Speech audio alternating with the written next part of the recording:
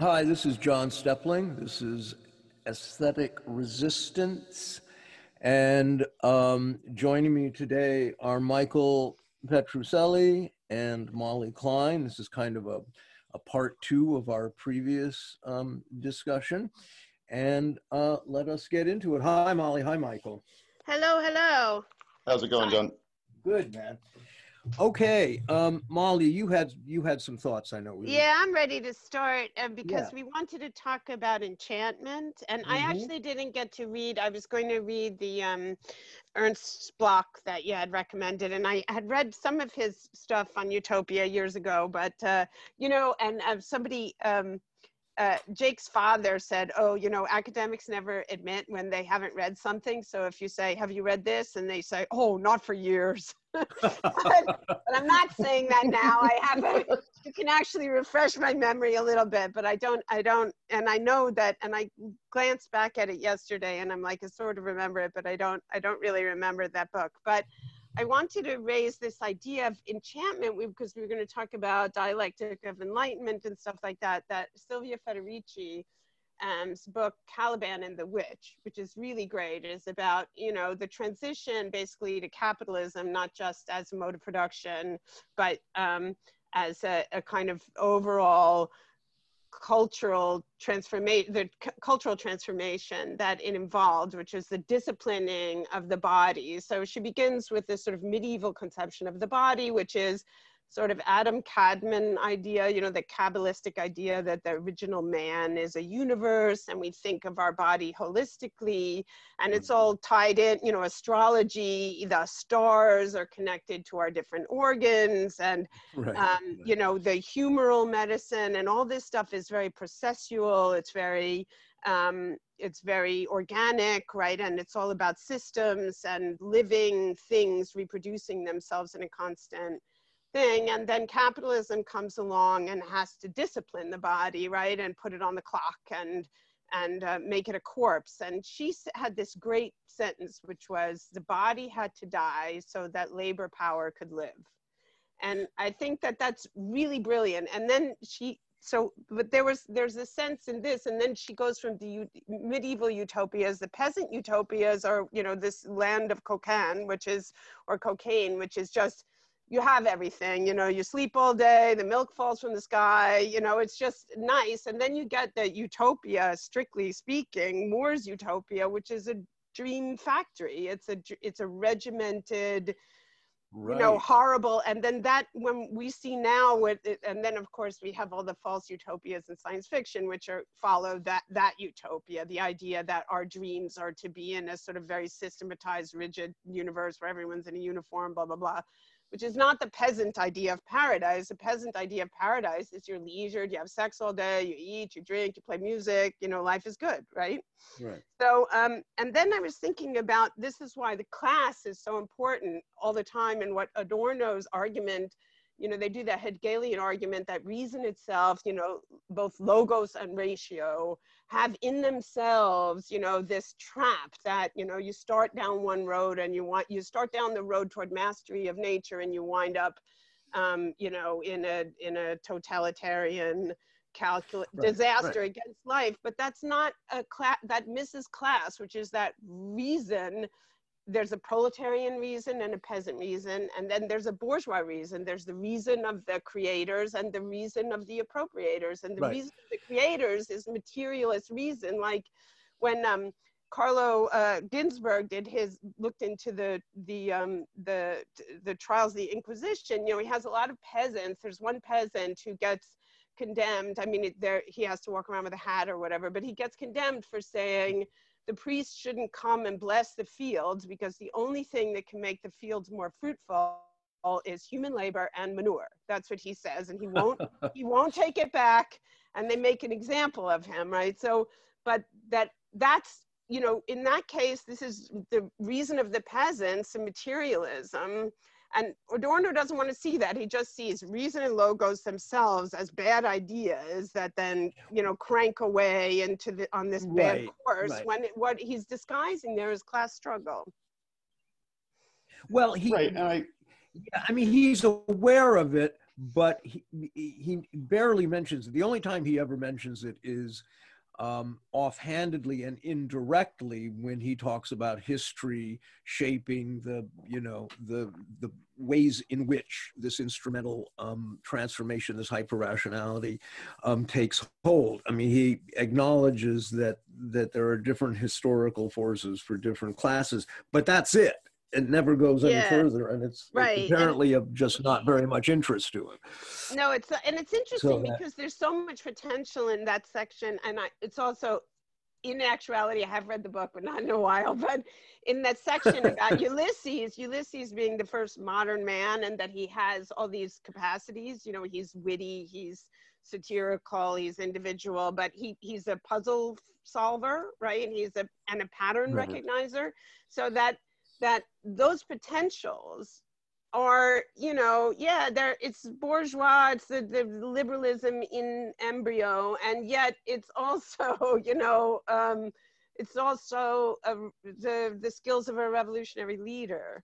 They're not necessarily, like, he wants to have an essence in itself, or a sort of mechanism that's, the world is running by thoughts or, paradigms that have these bad, that they fall apart or they tend in one, and tendency is one thing, but that they must go that way, rather than that separate people are fighting to make different things prevail.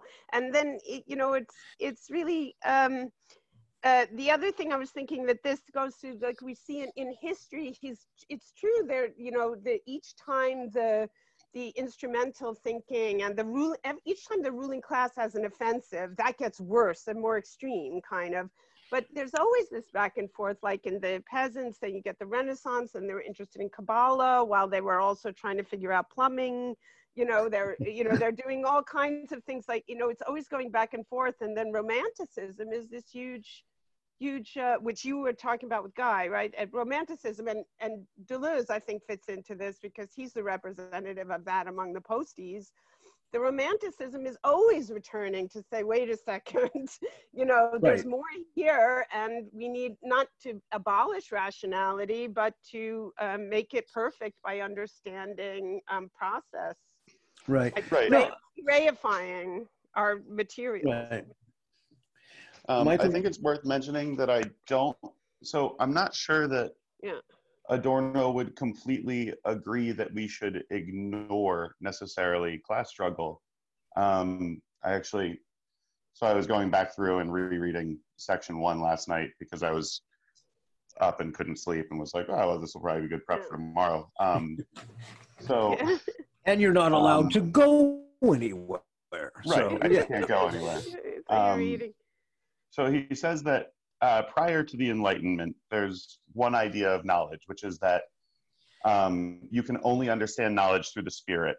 And that's like the primary form of knowing things. But that with the birth of Enlightenment, anything that can't be quantified can't be real.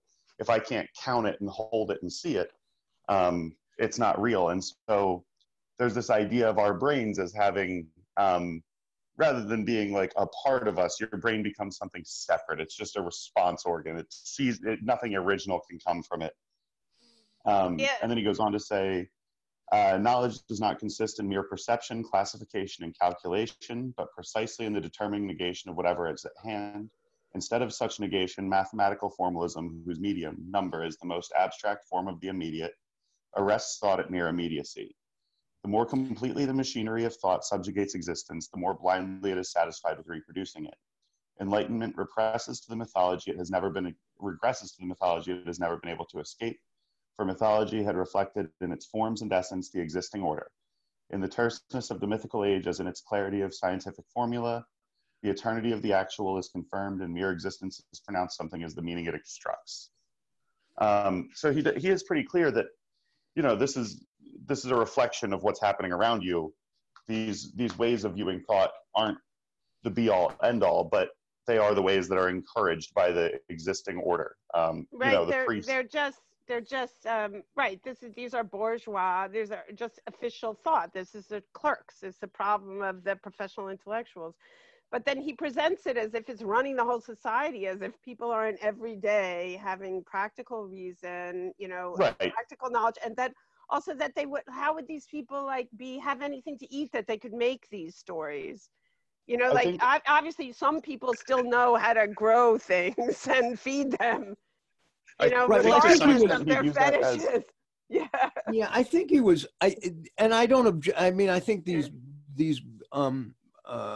criticisms are legitimate, and certainly people have made them before, and it's true.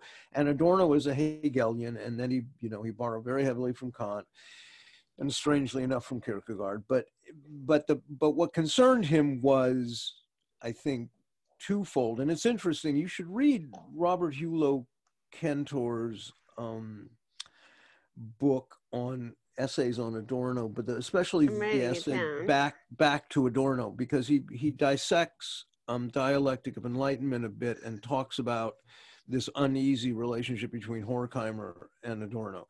Anyway, the chapter on Ulysses apparently was Adorno, and Horkheimer was uncomfortable with it, in fact. But anyway, but the point is that, you know, he was concerned, you know, hugely with the thought processes and ways that the pathway to fascism, how we got to fascism, you know, in World War II. I mean, that was the overriding concern he had, and the very later lectures of Adorno are really interesting. I think they're fragments and notes to students and stuff, but they're really wonderful. And his kind of despair comes through at the way in which fascism lives on in this deadened bourgeois consciousness. I mean, he really was anticipating all the stuff we're talking about, in a sense. But yeah, I think those criticisms are right.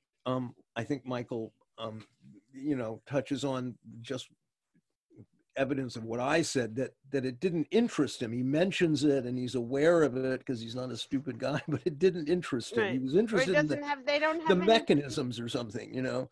Well, I think they didn't have any faith. I mean, the thing is, these are first of all, right, a lot of the German intellectuals, and they got sort of arbitrarily expelled from German culture by Nazi ideology about their being Jewish, but that's their culture. They were contributed to this culture and made it. And they want to blame it on the working class. And they also feared, you know, because these are people who actually had to run away from their country, right? Because they were afraid of the public. So they have turned against the working class, you know, because they kind of closed their eyes. They didn't participate in the revolution of the communist working class. And then they, you know, sort of imagined everyone was a brown shirt kind of thing. And right. I think that's right. I mean, and so when they talk about that, you know, instrumental rationality, the way they always put it is like civilization as rationalized irrationality, or they keep saying the subjugation of nature. Like what I mean by nature, they're talking about the conquest of the working class, of the communist movement, of the communist world movement, but they imagine it as this timeless subjugation of nature, sort of like Francis Bacon, you know, that the masses are just fauna. You know, they're part of the landscape, and rationality is about controlling them. And they don't see them as subjects, partly because of their trauma. And they are all traumatized. And I think that's right. I mean, I think that's right. I think that was shaped their thought, you know, and it shaped their thought. And it's their own, you know, they want to expel. Well, the worst, of course, is Hannah Arendt. You know, who wanted to transfer the guilt from her boyfriend, who was an actual Nazi, an important Nazi, onto his victims. Well, you know, and she had to cape for Agamben, who's, you know, just as much of a horrific fascist as her boyfriend was. You know, you end up with these. We could talk about we should the Agamben response to the Corona event, because it's so he's so 101, you know, he's so like he's so proud of his grasp of the obvious, and then very Slavoj. Yes, they're very, very similar and friends. You know, they're good friends. But Right. I say the most yeah. simplistic thing Well, and I say mean, it in vague terms, so it sounds like I'm a genius. It's great. Right. You know. Yeah. Anyway, but I want to get back to disenchantment a bit. Yeah, disenchantment. And that enchantment, the whole idea, I mean, because romanticism comes back over and over, right? Or with different names, romanticism. And Marx was a romantic. I mean, he belonged to this tradition. It comes back over and over, trying to you know, it's a class war issue. Like the peasantry, the masses bring romanticism back all the time. Some intellectuals go over to them, you know, or whatever, you know, shape it, lead it, whatever. And then it's always being, you know, killed often by ridicule, right? That's a big thing. The ridicule of the instrumental and computational thought, the financialization, that idea and stuff is always coming back. But that's when I was thinking about the CGI, it's perfect because the instrumental bourgeois thinking, the proprietor, the landlord thinking has now just started to mimic in this. It's like its whole tactic is mimicry, tweeness, kitsch, mimicking the romantic opposition. That's what CGI is, right? Because the first CGI was always making these sort of like adorable little cutesy pootsy, you know, wonderlands, right? That are supposed to be, and they feel like Disney Main Street. Right. Epcot. Well, I think I mean, I think there's the mimicking, that notion is a really smart observation. And what do I want to say? The way CGI is employed now, first of all, is ubiquitous, right? And nearly everything on every screen that you view is manipulated. It's manipulated imagery. Almost all of it, literally, has been, you know, treated and tweaked and changed and adjusted, and so it is completely normalized. The idea of this sort of deadness and strange digitalization of image is completely normalized and people accept and so forth. And it affects storytelling and it affects emotional response. And I talked about it in the blog post about how mimesis works with regard to it. But when I was thinking about the coronavirus, and if you read social media and you read mainstream newspapers, and you know, this pandemic is like a kitsch pandemic. It is not the tragic plague I was talking about last time, about, you know, the plague as a absolutely, you know, rich allegorical field for human tragedy. But this is not, right. You know, first of all, because there's no piles of dead bodies, and there's not going to be until Bill Gates, you know, it's just a show. Truckloads of vaccine, but that's another story. But it's like the narrative that is being layered over this story, the narrative explanation of why everybody's under house arrest. It's like a kitsch storytelling. It's like a children's story almost. It barely rises to the level of cheap science fiction. It's not even that.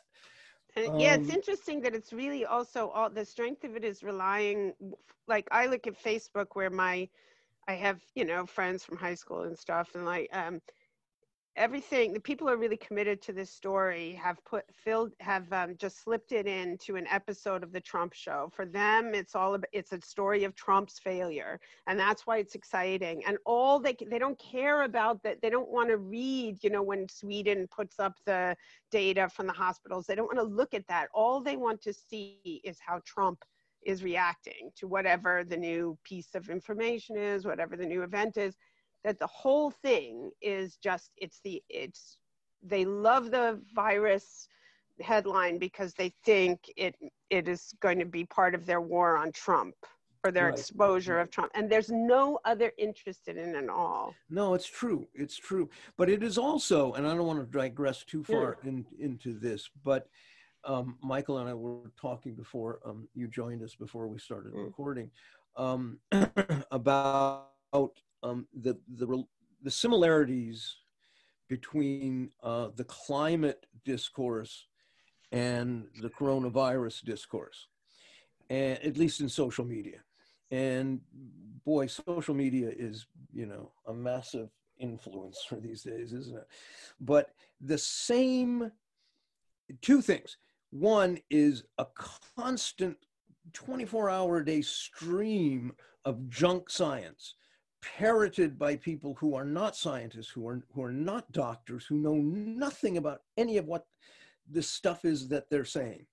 But they parrot it, and they're hugely invested. They're emotionally invested to a really crazy degree, and they get absolutely furious if you disagree and you show them Sweden or Belarus or countries, and they don't want to see it, and they're hugely invested in this. Yeah, they really are. And they want people to die. They want to see those bodies for the moral story or whatever. And they love stories of like, oh, this guy thought this was overblown and now he's dying. And they love that story. And it's all very gamified. You choose your side. And I don't know how many times I've been told, well, you're going to be sorry when the numbers start to rise, when there's piles of death. You're right. I will be sorry. I will view it as an absolute tragedy. Yeah. Right. The second thing, but let me just finish before I forget. The second thing is, so there's this stream of junk science, but the second thing is, and you and I, Molly, both commented on this, I saw on Facebook. The second thing is the same people and the same kind of character structure, personality type that was scolding everybody and stigmatizing people about climate change. Oh, the temperature is going to rise 0.5 degrees, and you're attacking poor Greta. She's a teenager. She cares. You don't care. Earth is going to be over in 20 years if we don't, And there are too many people already. And of course, too many people. And those same people that were there doing all of that are now doing the same thing with coronavirus. No, you don't care about your grandparents. You don't care about, we have to be locked down. What about the poor nurses in these overworked hospitals? Right, and the people who are dying of 90, like they're acting like people, they're like people are dying who are over 90. And it's like, you have your work cut out for you if you're going to put an end to that, like the life expectancy in the United States for men is 76 years now. They're already on borrowed time. But also it's like they're being handed yellow pages, right, in the script. Like we were writing this story that there are too many people, and now that didn't work. That tested badly, and now we have this other story that's completely different moral universe. Right. Start making the phone call to Peter Thiel and Elon Musk. You can work out A, how to live forever, and B, how to never have another child because you're all hooked up to a computer. Yes. And it'll be great. Who gives a shit? Very pertinent, because my point was at the end of that was these same people are doing the same thing, and it's all kind of cuckoo and junk science and stuff, but it expresses something that is what Michael just sort of offhandedly mentioned. There is this deep fear of death and that people die. And when you tell people, but 400,000 people died from malaria last year, and there was not a single headline anywhere in any paper that I can remember talking about malaria. Why is that? This, however many people have died, and yes, it's a virus outbreak, and but people die of diseases, especially ones who are 90 years old, and there's a denial that death takes place. You say, well, 12 people died at the hospital. Yeah, people go to the hospital to die. Yeah, everyone dies. Methodist Hospital in Brooklyn. Nobody gets out of there alive. Right, your choice is the hospital, or it's not what happens. I got told someone on hospice care died, and I was like, that's well, like, it's a shame. I get why you're sad, but also that's kind of the point. What a shocker! This way to die is also really terrible. It's true, but they're also like, then they're they're refusing to listen to the ER and the ICU doctors who are learning how to actually treat this. And they say, you know, it's not like pneumonia, it's actually hypoxia. You know, it's like high altitude. There's something, the surfactant in the lungs is being inhibited by the virus. And there are ways to like actually, they're killing a lot of people with too much ventilator apparently. And you know, they didn't do that on purpose. These are people trying to heal people, learning. They're getting no help from the actual, you know, the virologists and stuff. They're way behind because it's a new thing, right? So they don't know how it works or anything. And so they're learning on the patients. And then people get angry if you're sharing this information. Like, if you actually get this, you should go in knowing that don't let them intubate you, you know, because that's going to kill you. And the virus probably won't if you get other, you know, there are many mechanical methods, or not many, there's a mechanical method of assisting your respiration through the crisis that will cure you, you know, but they don't want to know about a cure. They only want to know that if you get this thing, it's a plague, right? And you die, because that's, the screenwriting, it's so infuriating. It's really, it's painful because you see people, you know, literally rooting for this death. Right. But you were saying about malaria, you know, at first the reaction would be like, oh, well, this has to do with worthy and unworthy victims or whatever. It's not even that. It's not even that. It's just where, what is being slotted into what part of the formula for the single shooter experience.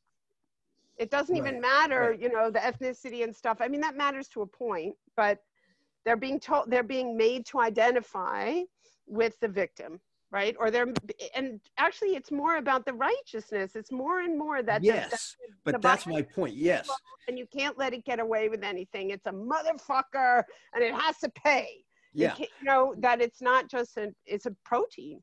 Because there has been some kind of like build up of like unused you know, righteous indignation or something, and the need to create a self on social media, but maybe just overall, that cares and is this compassionate person, but it always takes the form now of like, yeah, rooting for you know, fascist authoritarian state policy, and rooting for, you know, the numbers to go up to prove that they're right and scold other people. I mean, that's the direction the society has taken, that it is stigmatizing and shaming, and it is that almost before everything else. Because one thing for certain, all of these people who are claiming to care so much is that they don't really care. No. That's an absolute truth. And they're very interested it's in histrionics. They're interested in this. Their only conception of how a universe works and how a country works is the despot at the top determines everything going down. Like the arguments that I have on Facebook is like, I'm saying, the federal government does not run hospitals. It sort of runs the VA, but that's its only thing. It should not run hospitals. They know nothing about running hospitals. The way you have the hospitals work is that the doctors tell the hospital administrators what they need, and the hospital administrators go and buy it. And if you want to help the hospitals, you just expand their budgets. You give them gifts of money, and then they order more whatever they need. And that's how you expand hospital service. And they're like, no, they want Trump in charge. They want Trump to steal all, literally, they're applauding Cuomo going into hospitals and taking the ventilators away and saying he's going to decide where they go. Of course, he puts them on a truck and forgets where he parks it. I mean, that's the whole point of that, right? So, but they really believe that fascism as a model, like they don't believe in democracy at all. They really believe, and we saw this in Katrina, remember, with Bush, that unless Donald Trump is telling each emergency room doctor how to treat a patient, that the world will shut down, that he is a king in the fairy tale who determines that happens in this society. They really don't think he's a public servant. They don't think there's any limits on his power, or should be. And when I say just get out of the way of the emergency room doctors and the ICU doctors, because these people at this point, they're not even making that much money. They're there because they have a calling. Let them work. They're good at that. You know, instead they say, no, you know, it has to be federally coordinated. It has to be federal. And I'm saying, but you're saying Trump is a moron. And it's true. This is their story now is save us, Trump, you fucking moron. Save us, right? There's these two things they're getting. Like the society doesn't work because Trump is an idiot. It's like, well, leave Trump out of it. He has no role in the running of hospitals. But there's a strange capitalism. They're supposed to. It's a commerce.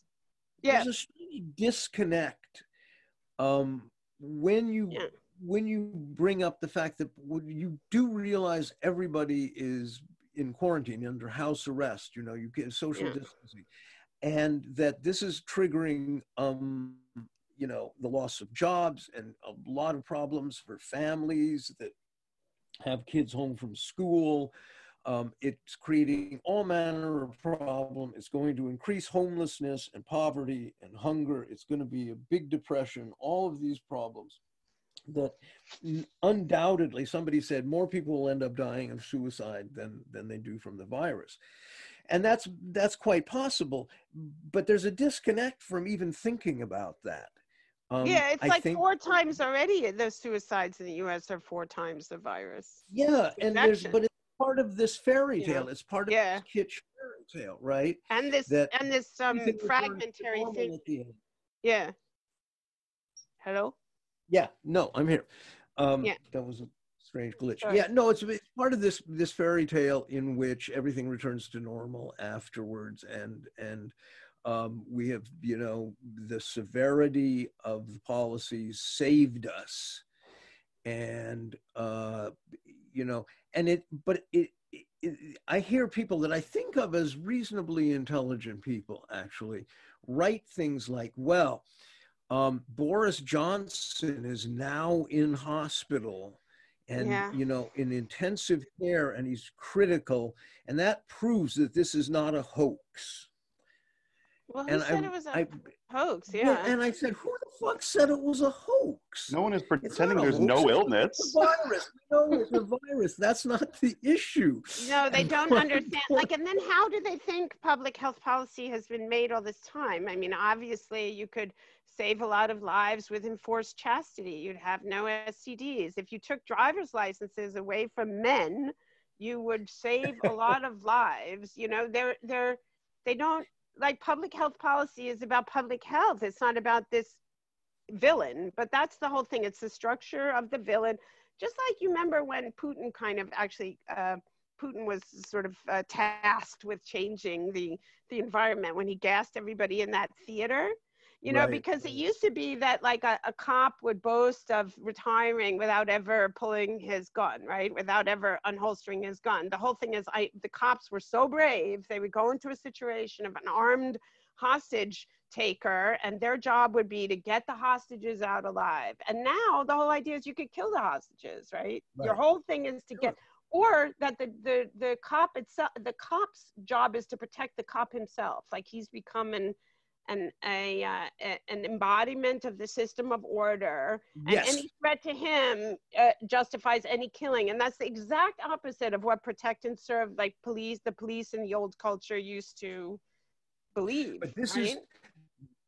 but this is that part. When I was writing in the blog post, and I wish I had been more articulate in a way, but it just started to occur to me the way in which these style codes, the you know, resurrection of older codes and symbols and story motifs from National Socialism or wherever find expression now in strange ways. And I mentioned Trump's gold curtains. You know, this is a really overdetermined image on.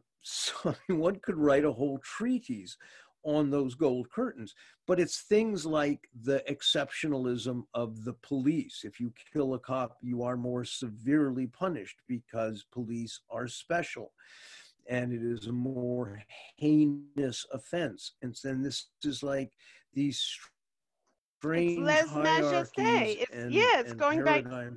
It's going right back to aristocratic. You know, he's the representative of the king, so it's you're violating the majesty of the king. You know, it's amazing because it used to be the cops were so proud of the fact that they were putting their own lives on the line to serve the public. Right. They would be brave, that they wouldn't go in blasting when there were hostages, you know, and now it's like you're supposed to sacrifice the hostages to restore order. So I was looking for a scene from an old play, Waiting for Lefty, which of course was written about the cab strike in San Francisco. It was immensely popular at the time that it was produced. But there's these two men talking. One is Dr. Barnes, the other is Dr. Benjamin, who's a medical student. And they're firing Dr. Benjamin. Right. Because he's Jewish at the time and it's very frowned upon. He actually makes mention of it. He says, well, with all those wealthy Jews on the board, and he says, well, I don't see much difference between wealthy Jews and wealthy Gentiles. Seems to me that they're both all cut from the same cloth. And then he goes on to say, doctors don't run medicine in this country. The men who know their jobs don't run anything here except for a motor man on a trolley car. And, you know, that's just as true today. And that's actually what these people are advocating for is, you know, I personally want Donald Trump and Elon Musk to go in and I want them to actually show you exactly how you're going to treat this illness. Never mind, you're a fucking doctor and you don't know anything about, you clearly don't know how to do your job. You've never cured anyone. But it's because people have really lost the ability to think. I mean, you know, subliterate and innumerate but just the logic fails people at the most fundamental, rudimentary level. I just see this constantly, and part of it is the way these stories, the way media, mainstream media, and the government construct these stories for consumption. You know, they know the conclusion that people will reach if they read and accept this story, and it is ahistorical. It has, you know, it's full of fallacies and fantasy, you know, I don't know, allusions to things that never existed, and on, all this sort of stuff we know. And so people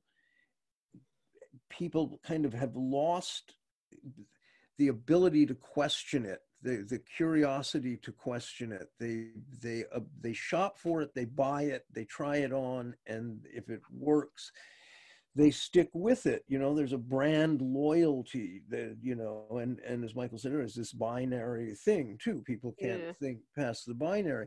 And even when certain things like Scotland was going to pass this ridiculous law, I forget what it was, but some anti-democratic legal thing connected with Corona, and it was defeated.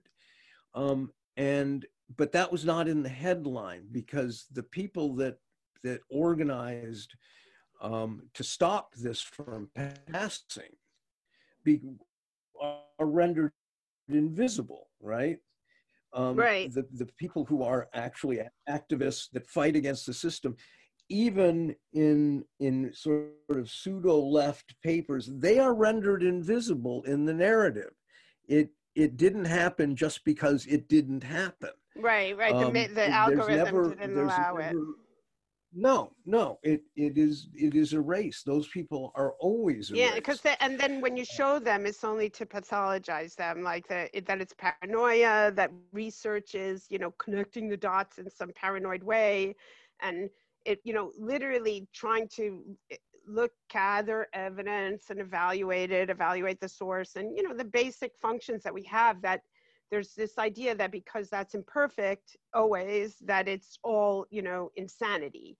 And so the only thing you can do, right, is attach your loyalty to, you know, whoever the hero is. And the hero doesn't even have to be good. They just have to be a winner. Right. Well, you know, so now it's the winner, you know, so that you just want to go with the winning. It's like a bet. Your idea of truth is like you're making these judgments in like the OTB every day. And you it's want a ticket that pays. It's so steeped in people wanting to prove others wrong too, and showing you, you see, you were wrong. And I remember in Poland, one of the jokes was your neighbor, you know, shows up one day with a Rolls Royce, and the dream is not, God, I wish I could have a Rolls Royce too. The dream is, I hope somebody steals this fucking car tonight. Right. Right. And that's kind of the society we live in the West now, in the United States too. It is, people are just trained to kind of turn on their neighbor and be resentful of everything that they get wrong, and friends at the office get right, or wherever it is, but it's all kind of bullshit anyway. It's all kind of manufactured, these manufactured stories. And I mean, the coronavirus is one of them. Yes, it's real. Yes, people have died, but you have to look at it in some context and historical and present. But people don't. Anyway, I do want to get back to some of the earlier points that you, Molly, made at the beginning of the show, because I think they're really interesting. And about the enchantment. Pardon? Yeah, because about enchantment. Yeah, about enchantment, because I find this really important. And when I was writing the blog post yesterday, and I was looking at I had watched this Disney cartoon from 1937, mind you. Yeah. And I thought, it really is remarkable, and you find these continuums, and they're really pretty apparent. There's a certain kind of style code and a certain kind of, if we're talking about film here for a second, there's a certain kind of visual technique, that an exaggerated camera movement, that with gratuitous flourishes and things shot to make them look, bigger than life and grand and all of these things. And yet the content may be, very simple and minor and insignificant, but that doesn't matter. It's just a melodrama. So they're treating it with this exaggerated, the importance of the camera technique somehow. And the Disney stuff is weird because those early cartoons, the ones 37, and then he made a whole series in the 40s, and say what you will about them, they've always been frowned upon because Disney himself was such a kind of terrible man and a right-winger, and he exploited his artists, and all of this stuff is true. But there is a visual intelligence to those films that's completely lacking today in animation. I mean, unless you go to like really remote, strange, art houses and see somebody making something, probably, I don't even know, people like, Svankmajer and so forth. But otherwise, if you look at children's shows today, they're just grotesquely bad. And and they're disorienting, like in the old Disney things. I mean, they are really beautiful, and we could talk about the ideology of the stories, but it made me think of that George W.S. or S.W. George Trow's thing within the context of No Context, how the frame gets taken off the magazine covers, how frames get framing. Right. And in these cartoons, like, when you want to, it was, foreshortening, like Renaissance techniques, like you walk through a cathedral, right? But you would see, so we're looking at a castle, we want to make it charming and great. So the point of view that you're being shown is up at it, like you're a small person, but also then the little foliage will be on the frame to fill in a perspective so that you're always oriented toward this thing, like its size and your size, and you can change point of view and stuff. And with the CGI and everything, that is just arbitrary, right? The point of view is arbitrary, and there's never any frame. So things just exist somewhere where you don't know if they're big or small. I do think it's interesting to note, though, that Walt Disney, to some extent, ended up kind of buying into his own bullshit a little bit. I think of like Celebration, Florida, where it's a whole town that's just built on this post-40s kitsch. Right. Where everything is perfectly pristine, and it is the American dream, and it's. Well, Disney was, he was evil. Yeah, he was a Right. really bad guy, and you know, when you know, Disney World or whatever it was called opened in Southern California, I remember going as a young kid, and I loved it. Me too, yeah. But you know, Future World or whatever it was called, you know, there was Yeah. Westworld. Tomorrowland. Yeah, Tomorrowland. You know, Tomorrowland was like Alphaville. You know, Yeah. it was just a fucking And then Main Street. Nobody wanted, even at the time, to live in Tomorrowland. Like, please, no.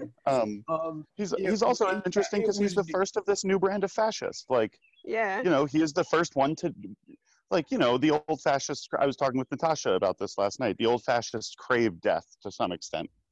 There was a desire for abolition of the self.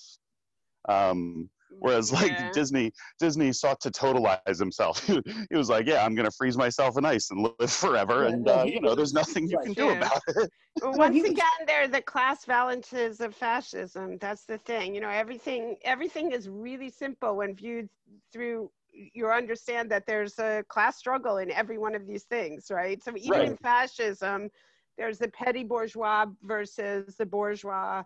I mean, there's not really a proletarian fascism, but there is a petty bourgeois fascism, and there's definitely a lot that, of like, art came out of that. A lot of their there's definitely that like lumpen street gang fascism typified by fascism. Street the black gangs shirts. and right. They thought they were like the Hussards de la Mort, and you know that they would be like, you know, if you reach 30, you're a scoundrel. Right, and we see it with the, like, you know, in Pennsylvania, we have Keystone State Skinheads, they rebranded as Keystone State United. We still know what they are. But, like, well, you know, that's the thing, like they the paint themselves Americans as Vikings. Like, you're not a Viking, you're an overweight 40-year-old. Get out of my way. The fantasy of I know the master, people who really believe in the master race, but when you get a picture of them, it's like Slavoj Žižek. You know, you look at a picture of him and he thinks he's a master race. You really wonder what's going on. that's always, I mean, yeah, like it's always guys with. I don't want to reinscribe it. I don't want to reinscribe those values, but it's but Disney, but you're right. He was the first kind of new age fascist, but he was that world, that vision, and you touched on something really important, Molly, that he was imitating Renaissance art and certain kinds of perspective, and the things were overdrawn. You don't get those many slides ever in animation anymore. Right. It's why they look so elegant in a way. They are quite beautiful and spellbinding. But he was borrowing, you know, he was a rube from Marceline, Missouri. I mean, he was an absolute hick, and he had very provincial tastes, and it comes through in a kind of this weird farm boy admiration for that European art stuff. Right. Now he became self-delusional at a certain point, but those perspectives on the castle or whatever, you know, you're looking at that he used and employed to create these cartoons, that stuff has linkage to Norman Rockwell. It has linkage to, you know, Thomas Kinkade. It has linkage to Donald Trump's Golden Curtains. It has linkage to Las Vegas. It was a really profound influence on American taste. It validated the fact that Americans had no taste, not even bad taste. They had no taste, and that was okay. Right. Disney was saying Main Street in Disneyland, Main Street was white, wholesome, Midwestern, and absolutely conformist, of course, you know, and in those early days, I remember going to Disneyland, you had to have your hair cut. He wouldn't let anybody into the park who had sideburns. I mean, there's no sex in that world. There's no brothel. Right, absolutely. People spawn from each other's hips like Zeus. Right. Or that's something else I was going to say about enchantment. I mean, this is a little thing. The other thing about disenchantment and reenchantment is like the enchanted human, the image of the enchanted human is Isis and Osiris or Mary and Jesus. So it's going to be that we're a species that reproduces a certain way, that most of us are women, that all of us begin as female, etc. And then you go to the Vitruvian Man, you know, Leonardo's image, which is, you know, a man, an adult male in a sealed off little bubble that's really a corpse. You know, it's not our species at all. And yet that becomes the dominant image in the calculating, the proprietor. That's the image of the proprietor. Boy, that's really interesting, because you know, we talked last time, and I wrote about this somewhere, and I talked about it somewhere, maybe, I don't know, on Instagram or something. The man in the glass booth thing, because it came up with Assange, right? He was behind the glass partition. I hadn't thought of the Da Vinci, because that's really true too, isn't it? There's something there. I don't know quite what it is, but there is some fascination with that hermetic separation, you know, and it ties in with the aesthetics, the style codes of how all of us talk about instrumental thinking and logical positivism and all that the disenchantment was hermetically cutting us off from the dirty, the moist, the dark, and the undomesticated. Yeah, and this goes to the what's good in Deleuze, you know, like he talks about the body without organs, which is, it's a sort of inverted quote from Marx, where Marx said that that nature is our inorganic body, meaning that, you know, an adequate stream of water is as much a part of a human being as, you know, your heart. You could live without your legs, but you can't live without an adequate stream of water and air. That we're an organic process that, you know, metabolizes what's outside us and makes what's outside us. That there's really there's no cutoff, you know. And that when we start to imagine ourselves as this kind of divine machine, as a sort of God on earth that just dominates the outside, instead of, you know, that we metabolize it, that we're actually made of it, then you start to have that really, Tevelite thinks that's this sort of beginning of creating capital in your brain. It's very interesting. And I think the trend toward the enthusiasm for artificial intelligence is also this body negative fear of, geez, it goes back to, you know, male fantasies again, doesn't it? Yeah. There is running through, but this is what interests me, you know, is that in all of this fascist symbology and mythos, certain things keep recurring. And in the struggle against that, you know, there are certain things that are singled out for punishment or erasure or you know, invisibility, being censored somehow. And it is always and see, this ties in with the whole thing of algorithms and this obsession with predictability. Because there's something about sex and procreation and shit that is just not predictable. Not predictable. And it's also that proves the democratic equality. I mean, it proves the wrongness of racism and class and stuff. Because I mean, that's the love story, is the ultimate democratic story, because it doesn't matter. The barriers that are put up by society don't matter. People fall in love, cross them. Right.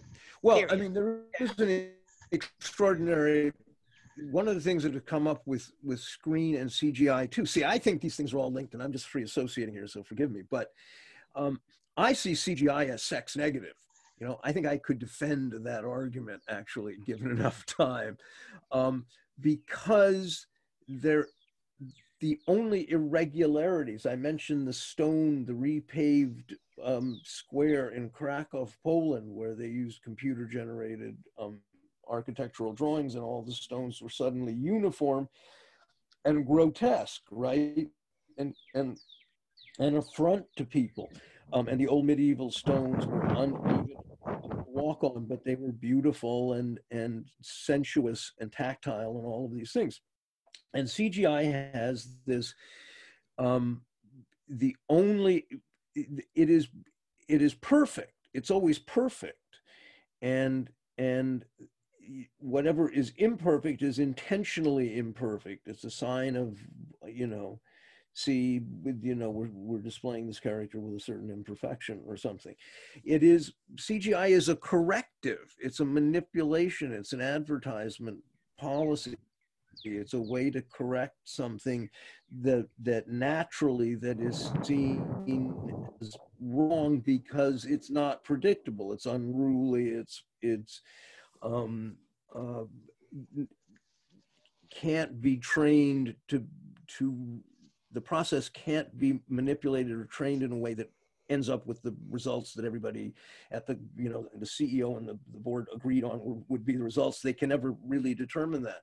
CGI is part of this apparatus of correction that takes care of that for you. I mean, the eugenics logic, it's like a Nazi eugenics logic made practical, like they could dream of that, Albert Speer and Hitler could dream of their future. And it's, that Alfred Rosenberg would have loved CGI. Maybe he wouldn't even have had to kill so many people. They'd just sit there on the computer and make their little Nazi world.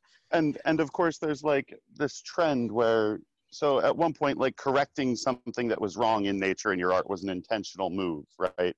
Marat is painted without his, he had a horrible case of eczema that was untreated, and he would bathe in milk for it. But he's painted without that because the intention is to show that even in his death, he is greater than he ever was alive. He is more perfect by dying. He becomes a martyr for the cause. But it's not the same kind of fascistic understanding of perfection. It's not, he had to be perfect. It was, in life, he was a flawed man, but in death, we can look past those flaws and he can become what he always was intended to be. Right, and there's still an understanding of the distinction between the concrete referent and the image. And then in the CGI, there's no concrete referent at all. There's only image. And then this is, it's the financial world. The financial world is a net over the reality that is eliminating. And Mike did a lot of reading about the arguments between Lenin and Bogdanov, which also relate to this, right? Right. So I mean, ultimately, Bogdanov was wrong in many ways, as was Lenin. Both of them were imperfect, and that's okay. There's no reason that we have to couch those facts. Lenin made errors, Bogdanov made errors. Ultimately, their argument was probably the greatest one, really, because it split Lunacharsky and Lenin, who are both brilliant in their own right and both brilliant orators and very capable. Lenin was aware that he was misrepresenting the actual topic for a political reason, which is interesting. But their argument is about Mach and about positivism. I mean, it's about the representations that become politically actionable, right, of reality. Right. So, and, sorry. Go ahead. You see it with Gorky too, and the God Builders and all of that, where Lenin intentionally paints it as this idea that they want to make an actual divine being. Whereas if you read Mother, that's clearly not what Maxim Gorky ever intended. The main character at one point is talking to a man, and he says, well, if you take away God, what will I still have left? And the main character ends up saying, well, you can be your own God and you'll never be alone because you're surrounded by thousands of gods. You're surrounded by the working class, and the working class is the only mover of history. Right. It actually takes power away from this kind of divine right to own things, this divine right to, I can do this because God allows me to. Well, that reminds me of something. I mean to interrupt you, but and this was in the blog piece I just wrote. I hate to always sort of footnote myself here like this, but and I forget where I was first bumped into this idea, but it touches on, because what interests me is the counter-revolution that happened after the 60s, right? And maybe in the next podcast, we can get to that, the ways in which, you know, the 60s shaped the practices of the state in correcting that problem. But the environmental movement today continues to express itself in these terms. I'm not sure why what said Michael made me think of this, but I did. In terms of something that is, there is always a declaration about, well, we must protect nature and keep it pure and pristine and wild and all of these things. And that is always the voice of the man who owns the manor house and the ground. It is, right. It is a classic Capability Brown. Yeah, it's so it's true. Or works. It's the, never works. I don't want to see. I want to see decorative sheep. I don't want to see dirty peasants. Yeah, or, no, exactly. No, it's so true that view, and that manor house. That's why we use fascism to talk about Disney, to talk about these people, because the U.S. happened to have one foot in the Allies, in the fight against fascism. Only for that reason do we other, because really this is the ideology of what Marx called the slave owner conspiracy. The ruling class, as he saw it, being fought by the Parisians, the communards, he called them the slave owner conspiracy. And that's really capital, right? Is those American slave owners dreaming of their new Memphis on the Mississippi, right? Mm-hmm. They really had that view of it comes out of the 18th century manor house in England. You can picture it, or Jane Austen looks out the window and doesn't see anyone working. Absolutely. Ever. Right. But in the racialized version of this that reconciled it to liberalism, with the racial trick, saying, "Oh yes, we're all equal. It's just those aren't people," and that's right. Really what fascism is just a European adaptation of that. So in a way, it's a misnomer when we talk about fascism. Our ruling class, the American ruling class, is really American. There's something Dixie about them. There's something, and that's totally. And I think that's an important topic, because there is, and I remember my old friend and teacher Terry Orrick used to say that he was fascinated with the American expression of the ruling class, the American ruling class, and their aesthetic, as it were, because it is distinct, and we're seeing.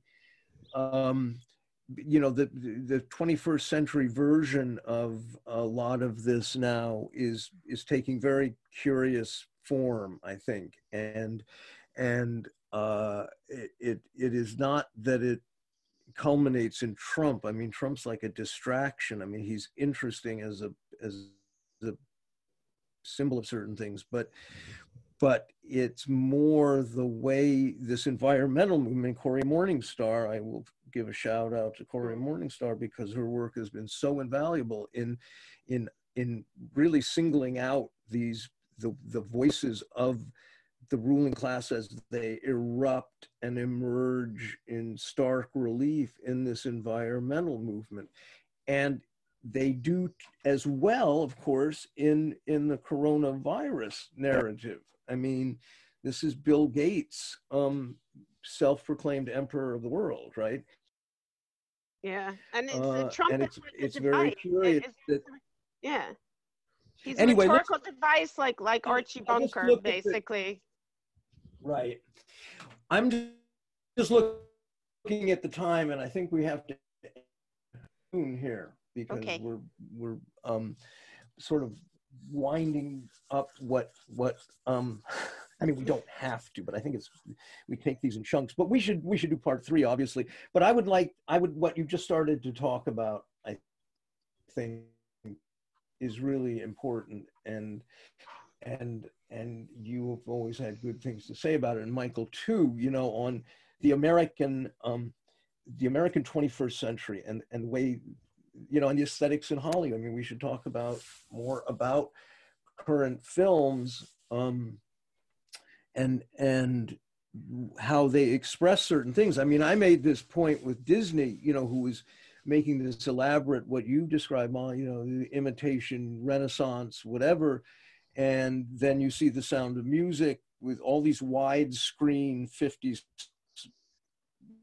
Panavision and Super Panavision, CinemaScope, and then they were using 70 millimeter and stuff. And now it's Christopher Nolan and directors like that that are using this unnecessary, you know, huge film stock and widescreen, because it's a further, that's a ideological component of what they're saying. I mean, these are the through lines that at least I find interesting. I don't know. But let's sort of end here. But any further thoughts, last comments from everybody? Yeah, just one quick thing. So I was thinking about the concept of the pristine nature idea. And, you know, it's famously the start of Robin Hood, as he kills the king's deer. Great. Yeah. The king owns the deer because he has just the right to own it. And the deer is just there to be seen. It's beautiful, so it has to stay. It's not to be eaten. It's not to be used by the peasantry. It's just there for the king's observation, which I think is really kind of where this all comes from. But that returned in the film version, The Queen, the film they made about the Queen. Right. She has her spiritual moment. Oh, right. The same fucking deer, I'm quite sure. Oh, wow. That's right. With Helen Mirren. Yeah. That's the only scene I've seen from that movie. That's so funny. I was wondering because I was like, where is it from? You know, and it's interesting because these stupid video games, which kind of inspire this bad CGI and stuff like that, is developed for that. They put you in the place of the emperor all the time at the same time that they fuse it to your you're in absolute subjection to the algorithm. The algorithm controls the whole world around you. You're the only thing alive in this universe. So you're its master, but you're also its slave. It's like, you know, the shitty fantasies of Foucault, you know, it really is that. The other thing I want to say we should pick up next time is, you know, you started talking about Deleuze with Guy Zimmerman, but I think Deleuze is is the leader among these of this reenchantment, this attempt to re-enchant, and then he goes off in a bad direction because he's so caught up with the idea of the flows of capital or the actual the discovery or the self-discovery of the productive flows, like the actual flows of the universe. Like he confuses these things, and then he winds up having all this neoliberal stuff. But the idea of that our capacities, you know, because what's being lost now in the logic of the ordinary people, clerk class only, the clerks of all economic levels, no longer believe in, rights, right? Natural law or anything that are rights derived from our needs and our capacities to satisfy them. Like for them, that's done. There's only something above us, some logic, the algorithm's logic, the race's logic, the civilization's logic, capital's logic that will judge whether we have a right to exist. Yeah, that's good. And my final thought is going to be just this idea of anticipation, you know, aesthetic, artistic anticipation of, you know, that we dream the future. Because I was thinking all this social distancing is creating the imagery that goes along with that in people's minds. Is Jacques Tati and Playtime. It's Billy Wilder, the Apartment. I mean, it's those kind of, it's Mad Men. It's those offices, cubicles where people were separated and working in isolation. Social distancing was already in existence, you know. I mean, like remember Working Girl? Like actually, you know, the last shot of Working Girl would be the horrible first shot, the nightmare first shot of a 1960s movie. Like she's in a cubicle in this massive skyscraper and she has a middle management job, and that would be like in the first shot in 1960s, she'd have to escape there and go across the country and you know, and instead that's her reward at the end of that movie. Right. And even at one point you have Office Space, where every day since the day I started working is the worst day of my life. That's a funny movie. Well, this is great. I like this as an end point. Jack Littman will work on this tonight. A shout out to Jack Littman, who has been so great in helping with everything. Thank you for all your help, Jack. And I want to thank everybody who has been promoting Aesthetic Resistance on Instagram and listening to our podcast. There's a lot of people doing that, and that's cool. And we'll probably try to get another one out here Easter week in the quarantine. The kitsch plague of 2020. Let's end the quarantine before then. Let's just go out and fucking end this nonsense. I know. Somebody was saying, you know, my kids want to see their grandparents. They want to do all these things. And I just, you know, to my grandchildren in LA, if you want to come visit me in Norway, you can. If it were up to me, you're welcome. The flights are going, I see. They're still booking flights now. Just fucking crazy. Anyway, okay, guys. Thank you so much. Thank you. I'll be in touch, and this will be up on. Thank you for having us, John. On SoundCloud this evening. Okay. Ciao. Great. Ciao. Bye. I'll see you.